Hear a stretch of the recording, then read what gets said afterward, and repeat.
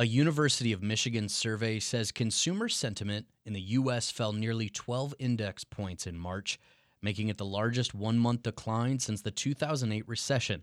Richard Curtin is an economist and surveys of consumers director at the university.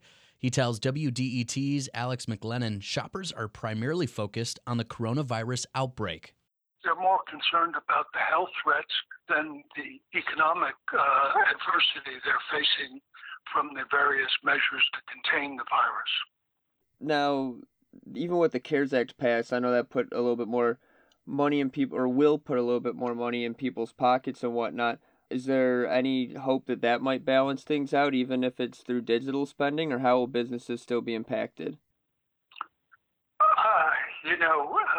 It will help. There's no question about that. Even if it's later, even if consumers receive the money later this month and not promptly at the start of the month when many face bills. So I think it is certainly a good idea to have the bill, but I think more needs to be done because now we're facing another 30 days of self-isolation. And for many folks, that means that their paychecks are in suspension for another month.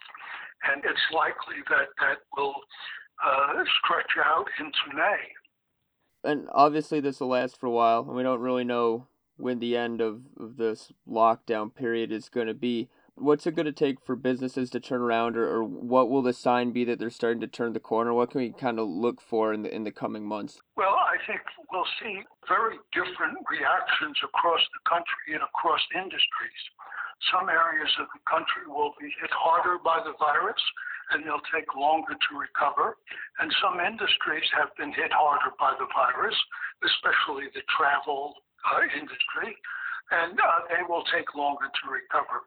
And so I think, there is no magic infection rate or death rate that a business or a consumer is looking for as the signal that, everything is okay.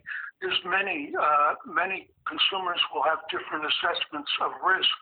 And so we'll see a slow turnaround in the economy after the virus starts to go into decline, the infection rate and death rate into decline.